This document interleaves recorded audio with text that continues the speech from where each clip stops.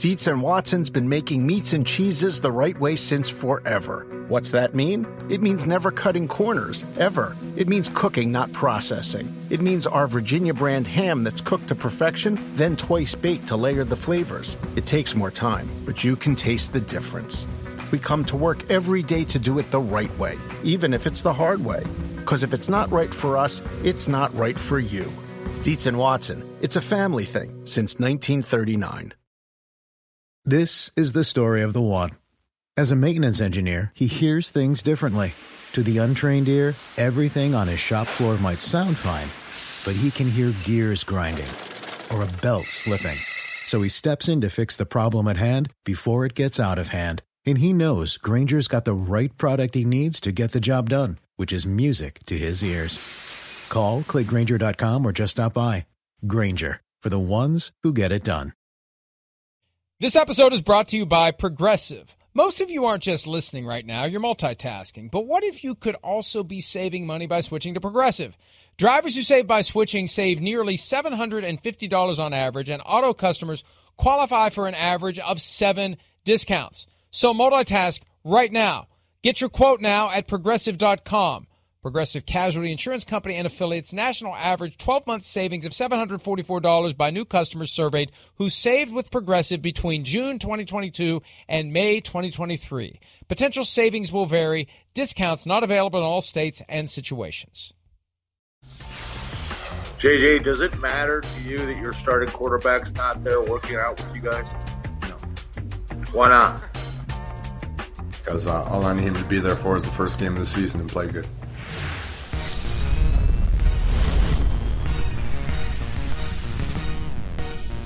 Friday edition of PFT Live. There was J.J. Watt. We played that earlier in the week. It's more relevant now because it sure looks like Kyler Murray will indeed be the starting quarterback for the Arizona Cardinals when Week 1 rolls around. And it will be here before you know it because we're checking the boxes on the offseason calendar. 1 week to go, technically 6 days until the 2022 draft. And then we have the schedule release, and then we have the OTAs, and then we have the slight break between the end of OTAs and the start of training camp, and then it is on. We're on for the next 2 hours, and it's just me. No technical difficulties. No Chris Sims today. He never works on Fridays, although he is working next Friday, which means he's also not working this coming Monday. We have a special guest host joining us this coming Monday. I will disclose that at some point today if I feel like it. We will have some guests throughout the course of the next 2 hours, so I don't have to sit here and just talk and talk and talk, and so you don't have to sit there and just listen and listen and listen to me. Najee Harris, Steelers running back, in a taped interview from yesterday afternoon, will be joining us coming up later this hour. Also, Mississippi quarterback Matt Corral, regarded by some, specifically Christopher Sims, as the top quarterback prospect in this year's draft. Another interview that was taped yesterday afternoon. And then a couple of live guests. Paul Allen, good friend from KFAN and voice of the Vikings in hour number 2, and Hall of Fame head coach Tony Dungy. So we've got plenty to get to. Hello to the audience enjoying the program on Peacock, Sirius XM 85, Sky Sports in the UK, and the podcast audience. Off we go, and I'll start where we began at the very top of the show with J.J. Watt talking about Kyler Murray, somebody with a much greater influence on the future of Kyler Murray, the present of Kyler Murray, the contract that Kyler Murray will or won't sign with the Arizona Cardinals. He met with the media yesterday in this ongoing series of pre-draft press conferences. This is great. Create some news items that we can post at PFT. Most of the teams, coach and or GM, speaking to reporters. And for some teams, they don't want to talk about the draft. For some teams, there are bigger issues. For the Arizona Cardinals, how about the guy you drafted number 1 overall in 2019? GM Steve Keim addressing yesterday the possibility that the Arizona Cardinals could trade Kyler Murray. Here he is. There's been a lot of speculation out there, the possibility of you guys trading Kyler. Can you rule that out? Zero chance. Nothing's changed. And then, really the way we've approached it is we have free agency, we have the draft, and then we'll take a deep breath and sort of refocus. And that's the same reason that every other player that's been a third-year quarterback has been done in the middle of the summer to late summer. And it's no different for us. It's just sort of the way that the system works. And but nothing has changed in terms of him being our long-term and short-term quarterback. Steve, knowing that you at some point were going to have to pay him, have you been talking about this, planning for this for the last 3 years then? Oh, yeah. I mean, listen, I was a decent GM when Carson Palmer was our quarterback. When he retired, I wasn't very good. I am smart enough to know that Kyler Murray makes me a better GM. So, again, we took him with the first overall pick. We love him. The guys continue to improve. He's made us a better football team. So we're really excited about his future. I don't know that using a top 10 pick on a quarterback means necessarily that a Cardinals quarterback is a guy that you need to keep, because they did use the 10th overall pick on Josh Rosen 1 year before earning the first overall pick and taking Kyler Murray. But look, this is how you slam the door on trade talk between what Keim said and what team owner Michael Bidwell said on Thursday. Here's Bidwell's quote. You see it on the screen. And that's not happening, he said, in reference to a Murray trade. There's just too much outside noise that people listen to. We understand that's just part of what goes on these days with social media. It's just not the case. Yeah, Michael, it goes on these days with social media because your quarterback started it on social media. Super Bowl week, removing all references to the Cardinals from his social media pages. Between Kyler Murray doing it and Deebo Samuel doing it more recently, and obviously we'll be talking about him later in the program, I think we now understand that when something like this happens, it should not be poo-pooed. It should not be ignored. It should not be disregarded. And I think what happened, Shereen Williams and I were talking about this yesterday during one of the breaks of PFTPM, and I'll go ahead and say it. There are plenty of people who cover the NFL for a living who are lazy, and they don't want to have to go chase a story. Because, if you're on salary, you don't get extra money for having another story land in your lap. And sometimes what will happen is somebody who doesn't feel like working the phones, who doesn't feel like trying to scratch the surface of a potential story, will just say, that's nothing. Let me go back to watching reruns of Matlock. I really don't want to have to try to figure out what's going on between Kyler Murray and the Arizona Cardinals. That happens. And I'm not saying that it definitely happened in that case. I'm just saying there's an inclination by some, and there are lazy people everywhere in every industry, in every walk of life. We all know who the lazy people are in our orbit, right? The ones who can be counted on to get things done and the ones who can be counted on to not lift a finger when push comes to shove. And I think that there's an inclination by some in the media who would rather not roll up their sleeves and work when something like that happens to say, it doesn't mean anything. I mean, we're 2 for 2 in high-profile players this year making major changes to their social media pages, which requires affirmative effort, or at a minimum telling someone from your social media team to go scrub everything off there, but you're changing the status quo. There's a reason for it. And as it relates to Kyler Murray and the Cardinals, I think it's a little more complicated, and I think what's going on here is Murray tried in a couple of different ways to agitate for the contract that he believes he deserves. I think that he recognizes, given the position that he plays, given the ever-present risk of injury, if he doesn't get his contract now, who knows what happens if he plays in 2022 and he gets injured in 2022 like he did last year. Week 8 against the Green Bay Packers, right before the end of the game, sprained ankle that knocked him out for several weeks. Remember, at first they're like, he's not going to miss any time, and then he missed like 2 or 3 games.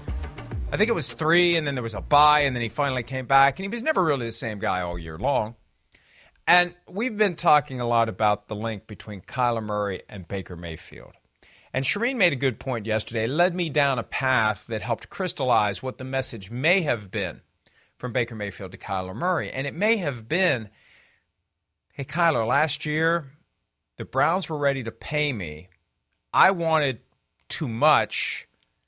I had a rough year because I got injured in week 2, and now the Browns are done with me. And I disagree with it. I feel like I've been disrespected. We heard that from Baker Mayfield last week. But that's one of the risks you take. We love it when people bet on themselves. We were talking about this yesterday. We love it when they bet on themselves and win.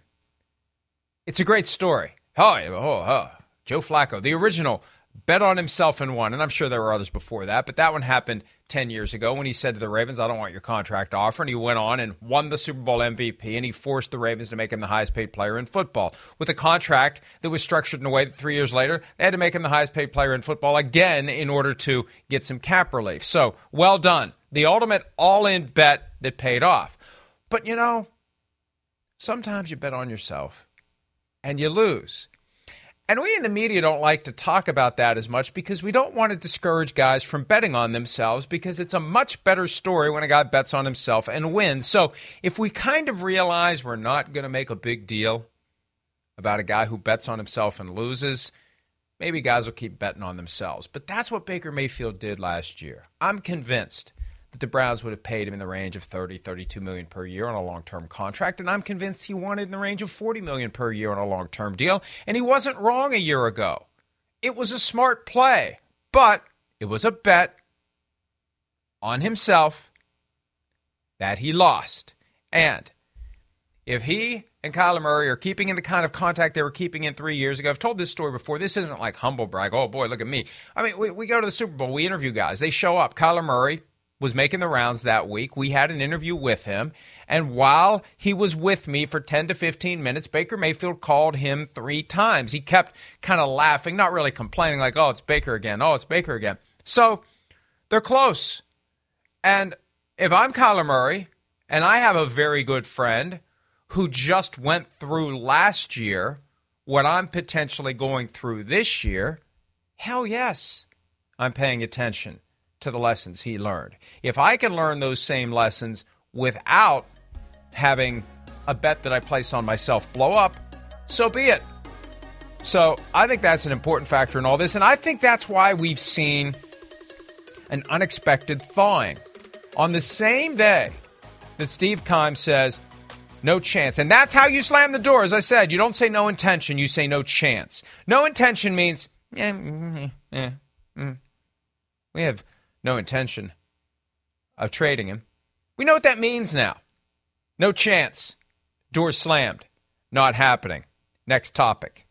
So, I believe Kyler Murray is now trying to find a way to back up from the brink, to undo whatever damage may have been done. And it wasn't all that bad, but we did see the removal of the Cardinals from the social media page. We already talked about that. We did see his agent, Eric Burkhart, with the manifesto, single space, whatever that was, making it clear that he wanted Kyler Murray to get paid a lot of money. And if you look at some of the tweets that Eric Burkhart has posted over the past couple of months, it is clear that he is going to believe that Kyler Murray is worth a lot of money. And I believe the fundamental problem here is the Cardinals are going to come in at one spot on that broad range of $20 million per year for the top 10 quarterbacks in the NFL, and Kyler Murray and Eric Burkhart are going to come in another spot. And they're going to have a hard time bridging the gap. But when Murray takes to Twitter on Thursday, as all this is happening, and says, I want to win Super Bowls with the Cardinals, Arizona is home, and that is in response to a comment from Patrick Peterson, former teammate, who says that he believes that the Cardinals don't put the team in a position to be successful year after year, and Kyler Murray's not going to sit around and wait for that. That's when Murray found an opportunity to spin it back to renewing his vows with the Cardinals and making it clear he wants to stay, to the great relief of Cardinals fans who have spent the past couple of months wondering what the hell's going on. I think that Murray and his agent have realized there's been enough chatter, there's been enough talk, there's been enough indication that maybe somehow, some way, something could happen. And here we are a week away from the draft and nothing's happened. I don't think it was an accident that last Thursday, 8 days ago, we had this issue bubble up again with more reporting about the Cardinals haven't made an offer. And Eric Burkhart has removed his offer from the table. And it was new, supposedly, as of Thursday of last week, that Kyler Murray is not going to play under a contract that pays out $5.5 million in total compensation this year. Peter King pointed out last Friday. He had said that 6 weeks ago. And it's not a question of whether or not the Cardinals want to do it. The question is, how much will they do and when? And the Cardinals, we reported last Thursday, after all this other stuff was going on, have told Murray they'll take care of him this summer. Murray wanted to bring it to a head now. That was what they seemed to be setting up, because if we are at a major impasse, if the Cardinals are down around the 10th overall highest paid quarterback and Murray wants to push the top of the market even higher, if we just can't find a way to work this out, let's know now so someone can trade for him. But I think that's the other part of this. Enough people have been aware that Kyler Murray possibly is available for conversations to happen or not happen, for trade interest to be expressed or not expressed. And Sims said weeks ago, before any of this even came up, there are going to be teams in the NFL that would never want Kyler Murray. Too small. Period. That's it. Sorry. No matter what he can do, no matter how far or accurately or quickly he can get a football from point A to point B, no matter how fast he can run, shot out of a cannon when he's healthy, it's too small. They're going to say, no, we're not doing it. And the thing about Kyler Murray, when you take away his mobility, it's like he shrinks.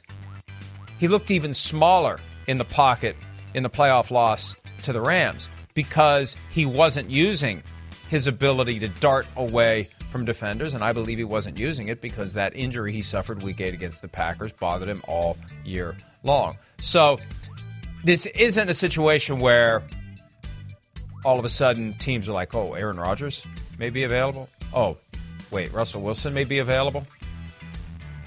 I just don't think that there was a clamoring for Kyler Murray, and that was part of what I think he needed to experience to get to the point where he recognizes where he fits in the broader quarterback landscape and whether he's in a position to make the power play that he was trying to make. So I interpret what happened yesterday in two ways. One, the Cardinals made it clear it's not happening. Two, Murray is trying to find a way to step back from something that could have resulted in a holdout or him going to play baseball. We haven't even heard that. He hasn't even mentioned the possibility of going to play baseball. And if he was ever going to put that out on the table, now would be the time to do it.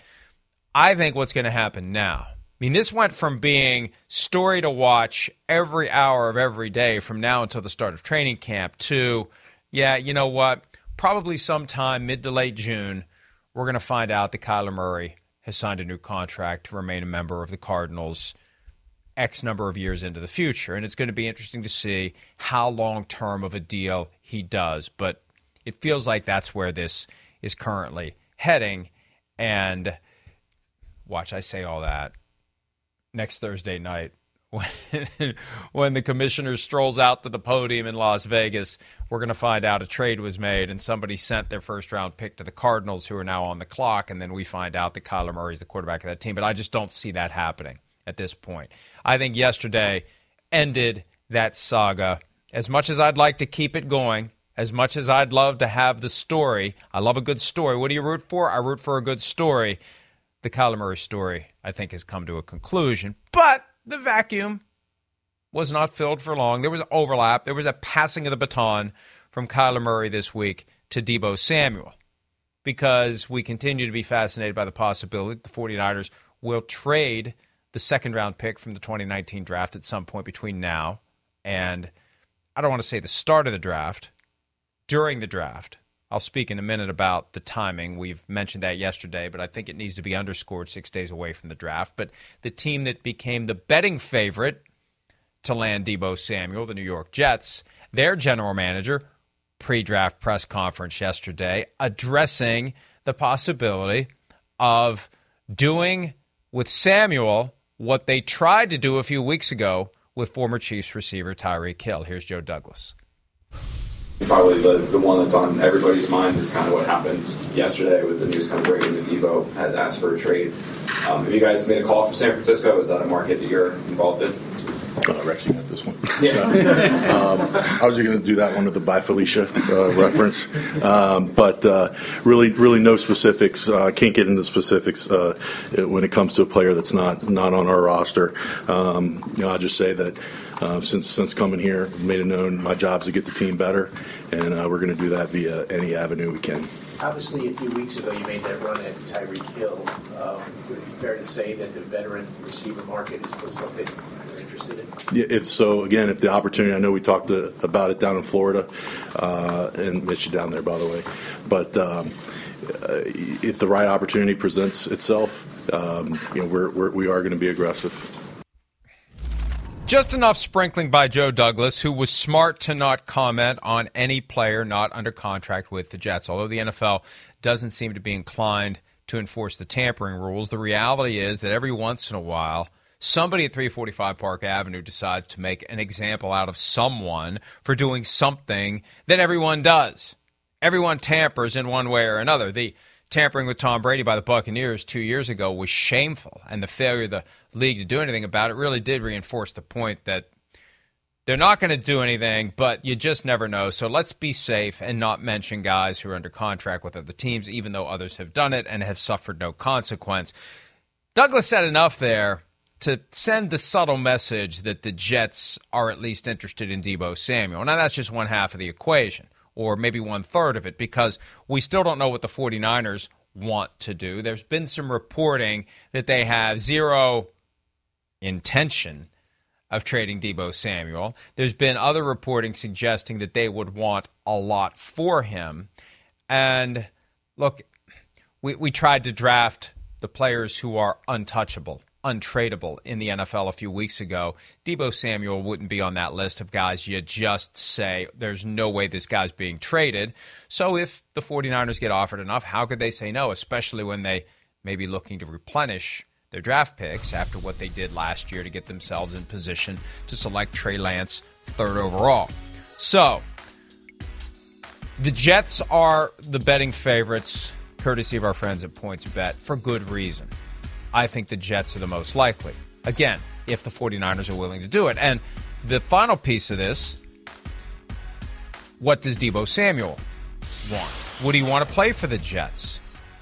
And we still don't know what it's about with Deebo Samuel. Isn't that odd to know exactly that he wants to be traded? He's on the record requesting a trade. But we don't know why. And he's pushed back against the reporting that has tried to supply the reasons. And the three main reasons seems to be pretty simple. One, I'm not happy with the contract offers I'm getting. Two, I'm not happy with the way they use me. Three, I don't want to live in California. This is the tweet that Deebo Samuel posted late Wednesday afternoon, deleted within an hour or so after that. Reporters' job is to make stories. Only people know the truth about my situation is the 49ers, Agent Tory Dandy, and Deebo Samuel. Okay, fine, but what else could it be? I don't like the offers they're making. I don't like the way they use me. I don't like living in California. What else is there? Is there some, maybe, I don't know, maybe there is something that we don't know about. Maybe somebody said something to him at some point that alienated him against the 49ers, and that's a point I've been making from time to time over the past couple of days. However we got to this point, the fact that the 49ers have one of their most important players who has decided he wants out is a failure by the 49ers in some way, in something they did or said, in something they failed to do or failed to say, in something that they prevented from happening. You don't let your relationship with key players get to the point where the player wants out, especially when we are in an age of player empowerment, where players who want out are asking for it and getting it. And not just getting out, getting to the places they want to go, right? Even without a no-trade clause.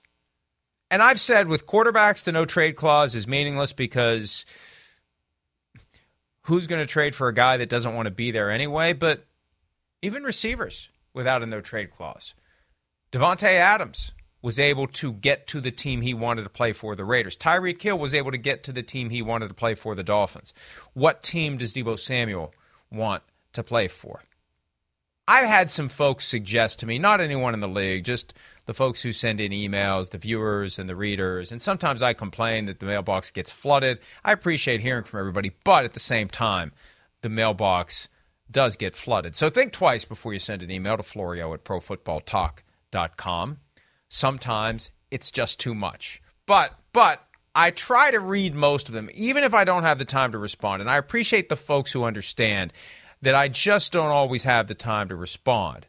I do read all of them, even the nasty ones. And I'll get some nasty ones. And hey, if it makes you feel better, go ahead. I don't care. I'm used to it by now. And I understand, as I've said time and again, the passion that makes you say those things to me, to players, to anyone. That's the passion that brings you to the sport, that gets you to follow it, that gets you to visit ProFootballTalk.com. So, with the 49ers and Deebo Samuel, how do they fix this mess? Are they willing to trade him? I don't think we'll know, and I think it's smart for the 49ers to keep it quiet until the draft begins.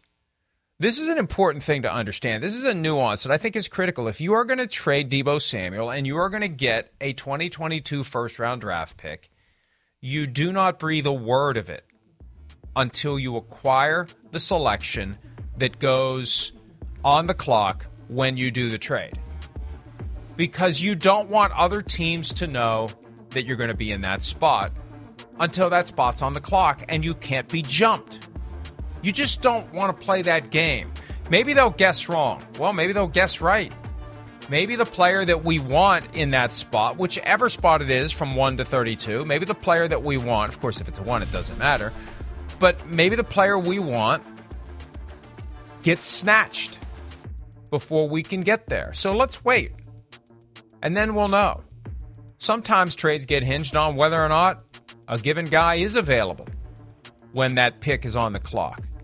I don't know. Maybe that's the final factor for the 49ers. Maybe they'll trade him to one team if player X is on the clock at a certain spot, and if that doesn't work out, they'll trade him to another team if player Y is on the clock at a given spot. You know, one thing the 49ers definitely do is overthink situations to a fault. And I doubt that they would go into this without a very strategic, deliberate, detailed plan of what they want to do and how they want to do it, and maybe cling to it to the point where it becomes detrimental, because we've seen that happen with other situations involving the team in recent months. So I think the Deebo Samuel continues to be in play. Why he wants out, it doesn't matter per se. He just wants out. But why he wants out is relevant because certain things can be fixed. Contract can be fixed. Usage can be fixed. Location can't be fixed unless the 49ers plan to move to South Carolina, if that's where Deebo Samuel wants to be as close as possible to. So some things maybe can be remedied.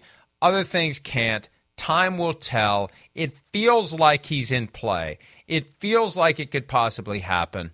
And until we get the equivalent of the Steve Keim zero chance quote as related to Kyler Murray, till we get that from John Lynch or Kyle Shanahan or Jed York or someone in a position of power and influence with the 49ers, there's reason to think that Deebo Samuel is in play. And there's reason to think maybe there already is something that's cooked up. That was the point I was making when I made my pitch to go ahead and email me, but don't overdo it and understand if I don't respond. Somebody made a great point that maybe there's already a deal in place that we don't know about.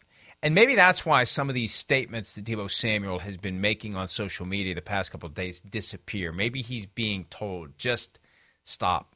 Let's not agitate. We're going to work this out.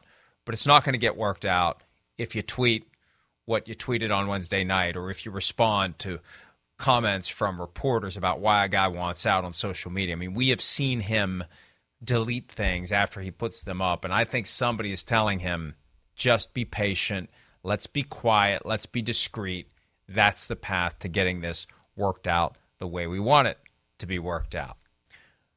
One of the realities for the 49ers, if indeed Deebo Samuel is looking for a major contract right now, is $25 million plus is currently devoted to quarterback Jimmy Garoppolo, a guy that we have assumed they are going to trade at some point. Now, this is when that classic 49ers overthinking / stubbornness comes into play, because Jimmy Garoppolo got shoulder surgery after the season on his throwing shoulder. Team didn't know, went off campus and did it on his own. That was red flags for other teams that may have been interested in trading for him. And let's just remember where this stands. 1 year left on his contract, $25 million compensation package. Who's going to trade for him under that scenario? With no guarantee beyond this year, Garoppolo holds all the cards. He doesn't have a no-trade clause, but he holds all the cards.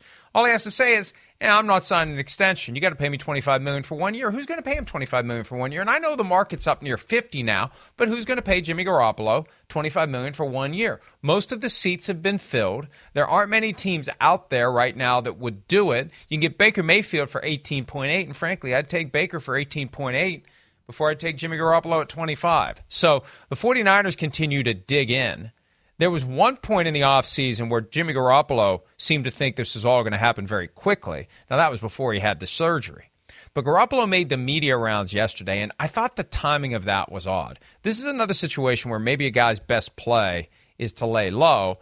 Maybe he's deciding his best play is to agitate. And to the extent the 49ers are thinking that they could have a repeat of last year where they just keep Jimmy Garoppolo, and they're already putting that idea out there. Remember that kind of weird effort by Jed York to compare Garoppolo and Trey Lance to Joe Montana and Steve Young, and how odd that was. But they're trying to convince people that, yeah, we'll keep him on the roster and pay him $25 million, and Trey Lance maybe will sit for another year. Or maybe longer, who knows? Steve Young sat for 4 years. If Steve Young can sit for 4 years, why can't someone else? Which completely ignores the realities of today's NFL.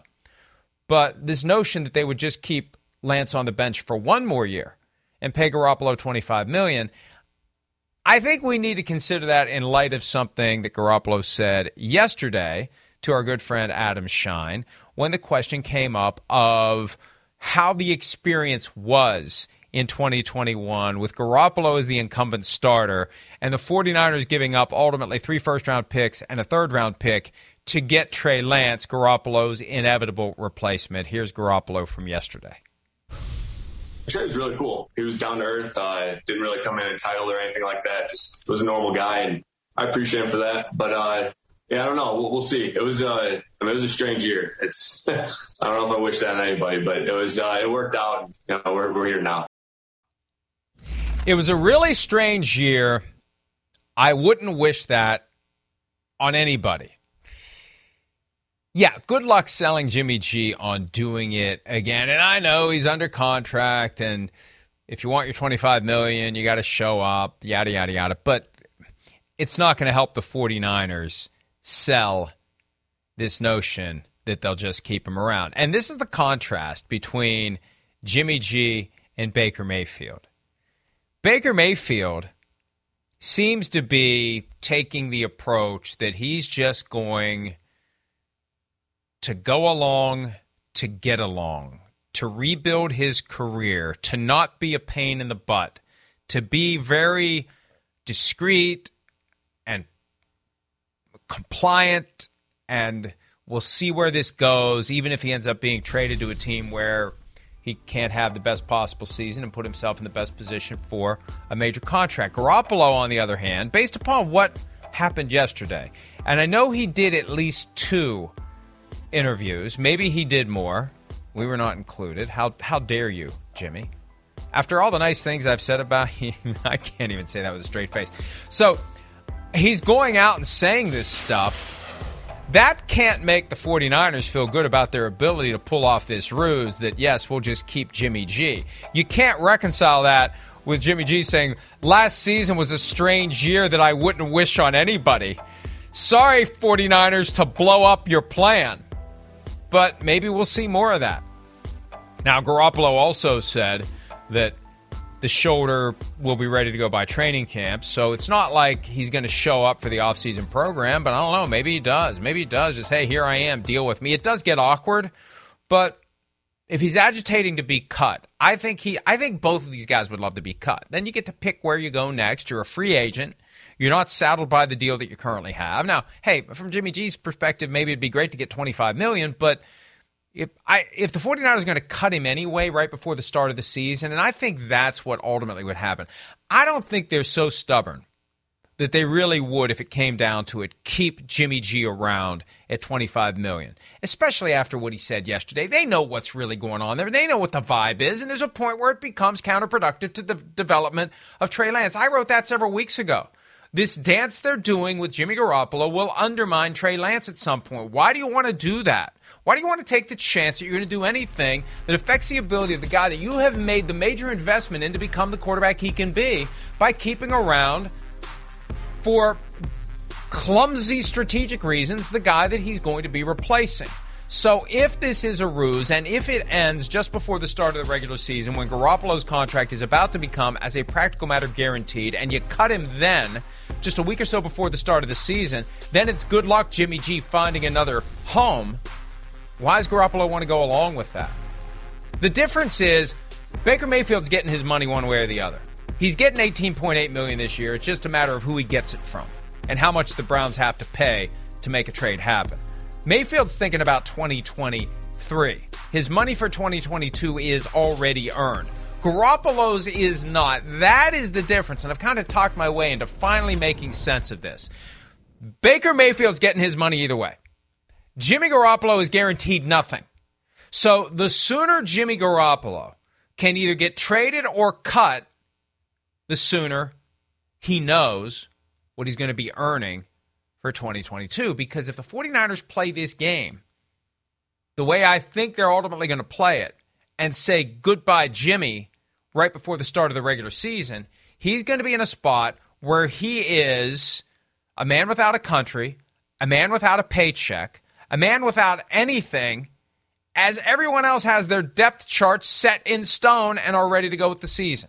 So I got to give Jimmy some credit for coming out and saying the things he said yesterday, and I think this is the beginning, not the end.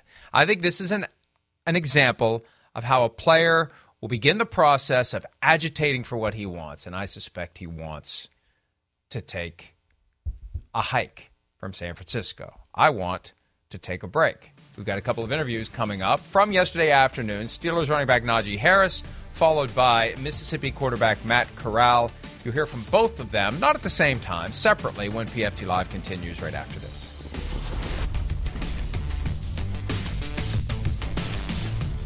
Around any corner, within every battle, and with the dawn of each new day, the threat of the unexpected, the unpredictable, and the unrelenting lies in wait. But Marines will always be there. They are the constant in the chaos. No matter the battlefield, Marines adapt to win, defeating every shifting threat, protecting our nation's future. The few, the proud, the Marines. Joining us now, a man who is entering his second NFL season. He was awesome as a rookie with the Pittsburgh Steelers, and he's doing some awesome stuff with Pittsburgh Public Schools. He's Najee Harris. Najee, how are you, pal? What's up, man? How are you, Mike? Thanks Doing great. Doing great. Appreciate your time, and I appreciate what you're doing for Pittsburgh Public Schools. Let's start right there. Tell us what you have going on. So right now we're here at Greenfield Elementary School, and I'm surprising them with a donation of $44,000 to about 38,000 kids. And, right now we're doing some drills. We got some football, some jerseys, some cones and ladders set up. Me and Tony's going to be running some obstacle courses with them. I'm going to be coaching, and we're going to have a good time. And this is all part of the Kellogg's Frosted Flakes Mission Tiger program. Mission you say Tiger. Tony the Tiger is there? Yeah, he's there. He's chilling. He got his feet kicked up somewhere else, but, he's chilling though. I assume it's Tony in a suit, not a real tiger. That would make for an interesting It's a real ass tiger. It's a real ass, it's a real tiger, like growling and all, like. All right, awesome. Yeah, you've made a quick connection to Pittsburgh. Grew up in Northern California. Get drafted. You never know where you're going to land. You land in Pittsburgh, but it seems like it's worked well for you. Yeah, man. So I actually I'm originally from California, but I went to Alabama. So I'm already like stepping out my comfort zone. So I was out there for about 4 years. Then I got drafted to the Pittsburgh, and this is the East Coast, right? Yeah, so it's the East Coast. So I'm everywhere now. You know what I mean? I'm everywhere, east, south, west. So I'm everywhere. So out here, they embraced me pretty welcoming. So it wasn't hard to adjust here at all. The city, they're really into their sports, especially football. So just, me getting to know everything here, how things are done, and the city just embraced me. It was all a pretty easy transition. They like their pro wrestling too. I saw you in the ring last night with Pat Frymouth. I'm so crazy. I was just talking about that, bro. I'm trying to be on there. I'm trying to give me a little deal with them. So wait, you want to get in the ring? 100%, yeah. It was fun, man. It was hella fun. What would you be, solo or tag team? Because maybe you and Pat would be a good combo from the Steelers. Because I'd want Pat next to me if I was in one of those fights. Yeah, I mean, if Pat down with that, I'll be cool. That'll be fun. I ain't thinking about no tag team, but I wouldn't be closed to that. I'll be open to that. Would you have like a name that you made up? Would you use your real name? Would you go mask, no mask? Have you given any thought to how you'd present yourself as a pro wrestler? I was watching all of them. I was backstage and I was watching how all of them had their little costumes and their names. I mean, I ain't got a name yet, you know what I mean? But I ain't got a costume yet either. I was just thinking about it. My mind was just spinning off of all the excitement that was going on. I'd love to be there for the conversation with Coach Tomlin when you say, I want to pro wrestle on the side. I don't think that'll go too well.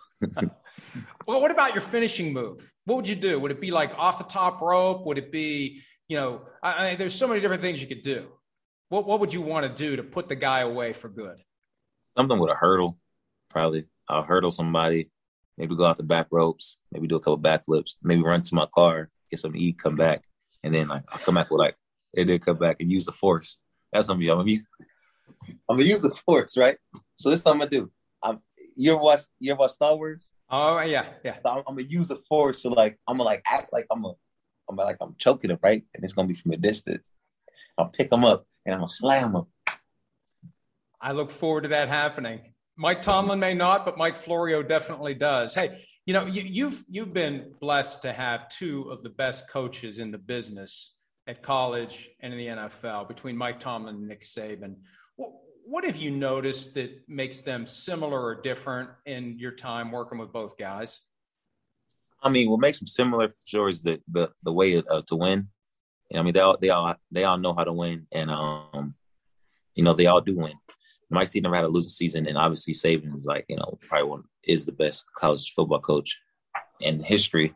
So the way for them to win is similar. Some things that they're different is the way they approach the game of how they coach. And college is different from NFL, the way you got to coach the players too.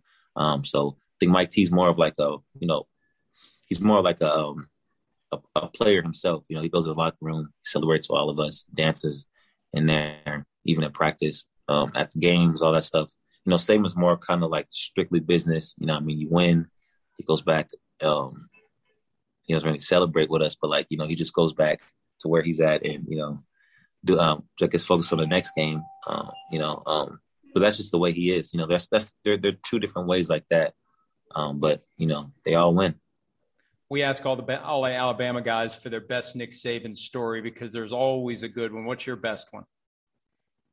Me and Nick Saban had a special relationship, dog. So I was actually like a outlaw in some ways. You know what I mean?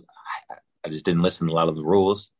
So we'll fight a lot. Me and Saban will fight a lot, but we cooled up. We got a good relationship, but we'll fight a lot. It wasn't probably till I don't know what year it was. Maybe like my third, maybe like a second or third year where he kind of was understanding who we were. I don't think I can even say my stories with me and him, but just know that there was some big stories. Well, hey, you did some great things at Alabama. Heavy workload there. Heavy workload as a rookie. All 17 regular season games, playoff game. How'd your body feel after 1 year in the NFL? I had a heavy workload at Alabama. I thought you had a heavy workload at Alabama. I think you ran the ball a lot. You had a lot of yards. Come on.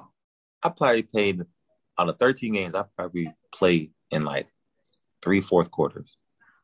It was a blowout every game. Well. I mean, I don't count that as a heavy workload. I get you. Right. That's different in the NFL. That's definitely different in the NFL. Yeah. So I don't really think NFL or the college was a heavy workload. People say that too, but it's like if you really watch my games, I'd never really played the fourth quarter. Only probably Ole Miss, Georgia, the national championship, and that's in Florida. out of 13 games. I can name them. That's how much I know I ain't played because I can name all 4 games. So that really wasn't a workload. But the NFL, yeah, it was a pretty good workload. But I like the workload. I trained for a heavy workload. So whenever it's put upon me to have a workload, it'd be nothing new to me. You know what I mean? So it was cool. I liked it. You make a great point. A great point I'd never thought of before. It's not just more games at the NFL, but when you come from a program like Alabama, all of a sudden you're playing 60 minutes. You're not on the bench in the middle of the third quarter, so it takes even more out of you physically. Yeah. Well, so that's true. But, even at Alabama, I'll be mad because I wouldn't play the fourth quarter at all. I wouldn't sometimes even play the third quarter. They always just take me out. So, I wanted that time where I could just play all 4 quarters and it'd be a challenging game from start to the finish. So that's what I got in the NFL. There was never no point where I was just like, my body's hurting or can y'all stop giving me the ball? I was telling them, can y'all give me the ball even more? Because it seemed like nobody else wants the ball. I'll get the ball. You know what I mean? So I just like the challenge. My body was free though. We always hear about how great the SEC is. It's got the best talent. Basically, it's NFL junior. Was it an easy transition for you to the NFL, given the quality of the opposition you saw on a regular basis? Yeah, it was probably the easiest thing to do was to transition to the NFL because of the fact that we ran an NFL offense and a program. So, Belichick and Saban's tied in. So I think a lot of the stuff they do for the Patriots, I'm not there, but I got friends there. They said similar to what they do at Alabama. What's the next step for you? What's your objective for 2022 second NFL season? Personally or team-wise? Both. Well, personally, I want to become a better leader. I think that I got to really step into that area of my career right now is to become more of a vocal leader since Ben's gone. So we need somebody on the offensive side to be that. Team-wise, we want to win our division first for sure. It's a hard division, and we like that. We embrace that. So to come in there and to win our division, I think that'll be one of the first things that we want to knock off of our to-do list. Obviously, win it all too, but take it step by step. When you're in the off season, and again, players sometimes approach it differently than us in the media. We're hanging on every move, every development. But this year, so many great players coming from the NFC to the AFC. At some point, do you see that? Why don't some of these guys stay in the other conference so we don't have to deal with them on these teams in the AFC? No, hell no. We embrace all the smoke. No. We want everybody to come here. That's the thing. We want everybody to come here. This is the most gridiron, I think, division, the league or our conferences. So not only that all these good players are coming here, but it's all good defenses, and I got to go against the defenses. So the more good I do against them, the more better I look. You know what I mean? Imagine that. That nobody can ever say well, he went up against a weak defense or whatever. You know what I mean? It's you can't say that because we're going against dogs every day. So that's what I like, man. That's what I like about it best. So I'm glad Deshaun Watson came over here. It helps that you guys have a great defense too, doesn't it? I mean, when you see those guys in practice, it makes the games a lot easier. A lot easier. I don't know about that. I mean, but it helps out. I mean, we got good players on defense. We got a lot of playmakers too who can make plays, sacks, interceptions, fumbles, all that. We got Minka, Cam, TJ. We got Miles now, Levi. We got all these guys that on the defensive side. But we all, like you said, that is the heart of our defense. You can't knock that. So I try not to worry about the defense because I know that they're going to do what they need to do. I try to worry about the offense because we got to try to, be at the same level where the defense is at. So I just try to focus on what we could do as a team to improve better and put points on the board. So our offense, and I got to do as much as I can so the defense can stay off the field. So that's running out the clock, running the ball, clock management, doing the best I can really. So I'm just worried about the offensive side right now, man. I remember a year ago when the draft was coming, one of the things I was saying is the Steelers need another Harris at running back. They had Franco. They need Najee. Do you know Franco at all? Yes. Yes. Nicest guy in the world, isn't he? Yeah, man. All these Jerome Bettis is too, man. All these guys, I mean, they're all nice, man. But Franco's got the statue. When you see that statue at the airport, do you think I'd like to get one of those Najee Harris someday? Yeah, man. I ain't gonna lie. Every time I walk in, I'll be like, that'd be cool. That'd be cool to have one too. You know what I mean? I'll be lying if I say I did. Wait, Najee Harris is a football player or Najee Harris is a wrestler? See, there's two different ways this can go now. I think just me as a person, like without a sport, you know what I mean? Maybe it'll be like, you know, I'll have a helmet in my hand and I'll have like a mask for wrestling and football. But, you know what I mean? I'll be like just a regular dude, some jeans and a tracksuit. You know what I mean? Just standing right there in the airport. That'll be cool. Hey, pal, it's great talking to you. I appreciate what you're doing for the kids up there. Go mess around with Tony the Tiger. Keep your distance, though, and we hope to talk to you again down the road. Yeah, appreciate that, man. Thanks for having me. Thanks, Najee.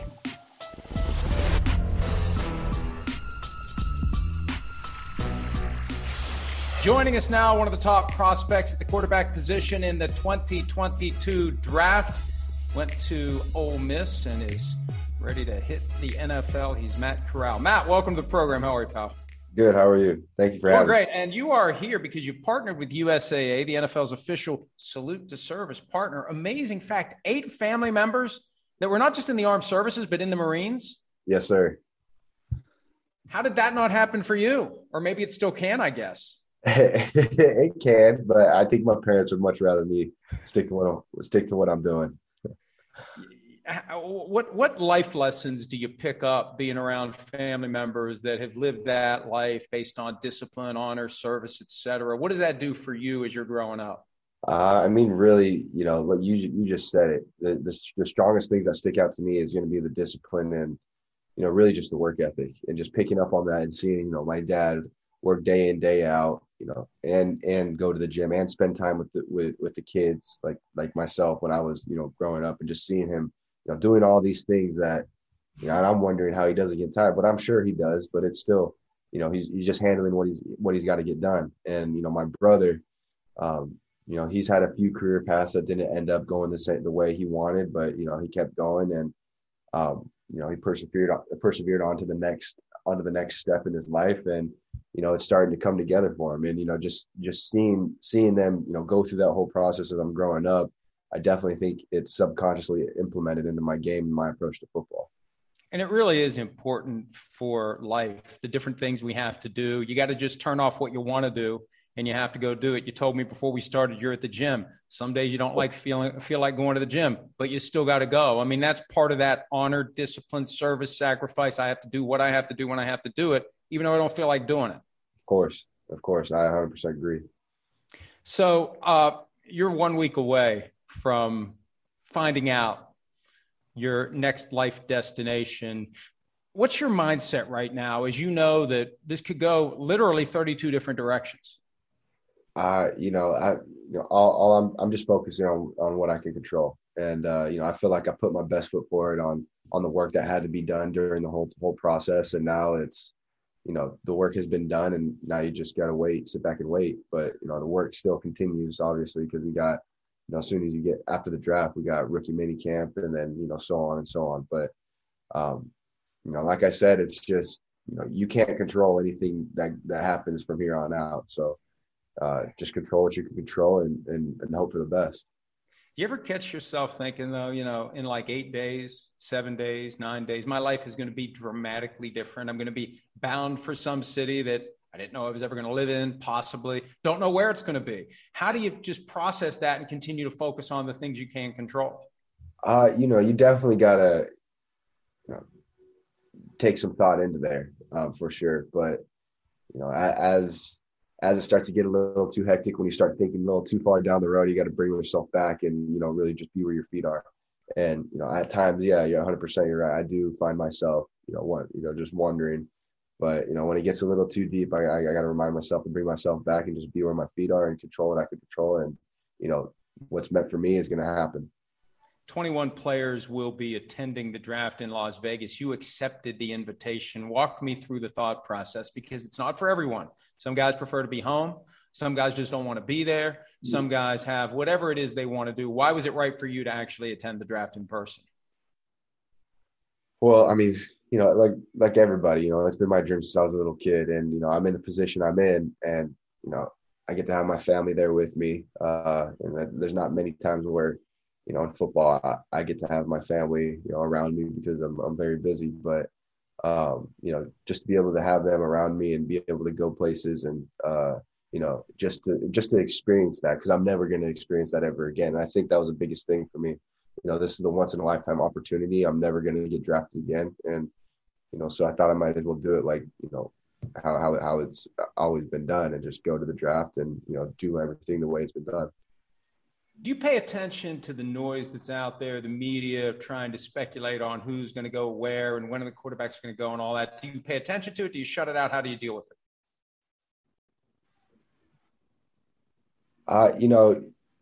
You definitely do hear some noise. It's hard. It's not like you could just, ignore it all, but you try to ignore it. You try not to look at all the stuff. And, but obviously there's some stuff you just can't control. It's always on TV, but, like I said, you just got to control what you control. I'm confident in my work ethic and what I bring to the game of football and the quarterback position. And, that's all I got to lean on as of right now. At the end of the day, you still got to play football. So when I get that opportunity, I'm gonna make sure that I make the most of that opportunity. When you talk to teams and you have an opportunity to sell yourself, what do you tell them that you do best? What do you bring to the table that's going to help them become a winning program better than anybody else out there? I say these three things every single time when this question is asked. It's going to be my arm talent and my work ethic, and just my work ethic approach to the game. But what's most important to me is my leadership and my ability to take over a football team in a locker room. And, being able to create this bond that's unbreakable. I feel like I know how to do that because I've done it before. There's been times where,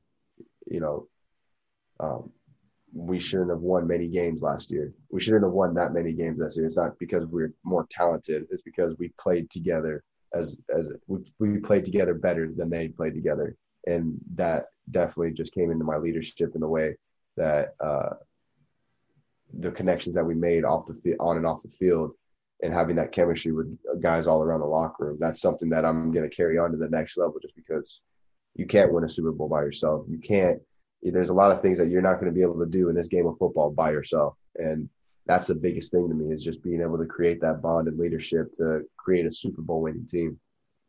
Let me flip it around. You're going to a level of the game where everything's bigger, faster, stronger. Decisions have to be made more quickly. What part of your game are you saying, you know what, I'm going to have to step it up here if I'm going to survive in the NFL? It's really just getting used to that tight pocket and being able to make putting your body in a position to make decisions quicker. And it's just, getting your feet in the right spot so you have less wasted movement. I think that's just, the little things that are going to, take me a long way and have a long career in the NFL. I know some agents who will, for their clients who are preparing to enter the draft, have a range that's set up. They want the client's expectations to be set just right. Where do you think the opening is and the closing? So for you, do you have an idea of when the window opens and when you're going to get to the point where you're thinking, God, I wish I didn't come to the draft? No, I really think, I'm not looking at it like that. Like, if I don't get drafted in the first round, a team's either going to get exactly what they paid for, or they're going to get a steal. And that's exactly how I've been, handling this entire process. It doesn't matter if I get drafted in the third round, fourth round, second round. I don't care. It's just going to make that chip even bigger. Falcons, Steelers, Eagles, Saints, Panthers. Those are the 5 teams that it's been reported you visited with. Anyone else beyond those 5 showing the kind of interest that makes you think I could be on their radar screen? Yes, but I've talked to every single team. So, it's not, who knows, I can't say that this team's been talking to me more. They've all been talking to me, quite a bit over this period of time. And, it's really up in the air, but I feel confident in that I did what I had to do during the interview process, the combine, and just going through this entire, pre-draft process. I feel like I put myself at a spot that I feel good about. Are you a play right away guy, or are you I'll sit and learn and study and wait for my opportunity guy? Like I said, I don't care, and I'm gonna find a way to get on the field if I'm gonna have to be a sick guy, like you said, or whatever. Whatever situation I step into, I'm gonna make it work. What's the best advice you've gotten from anyone as you get ready for this next phase of your life? It's been consistent. It's really just be yourself. Just be yourself. You're going to end up exactly where you need to end up. And, don't be somebody you're not just because you don't want somebody to fall in love with the person that you're not. And then, you get drafted by them and all of a sudden you're not the same guy. Yeah. Whatever that guy that we brought in here, that's good. That's a good, but that's good advice to anyone. Always be yourself. Life is a hell of a lot easier if you just you're gonna attract what you attract, and then that's gonna stick for you for good as long as you just be yourself. And that's something that I've been very, very aware about, and I feel like I did a pretty good job at it. Well, that's the best attitude to have, Matt. We wish you all the best. We're excited for you. Congratulations on your success. We look forward to seeing what happens next week, and look forward to talking to you again at some point once you know which NFL team you're going to be playing for. Thank you, Mike. I appreciate you having me. NetCredit is here to say yes to a personal loan or line of credit when other lenders say no. Apply in minutes and get a decision as soon as the same day. Loans offered by NetCredit or lending partner banks and serviced by NetCredit. Application subject to review and approval. Learn more at netcredit.com/partner. NetCredit. Credit to the people.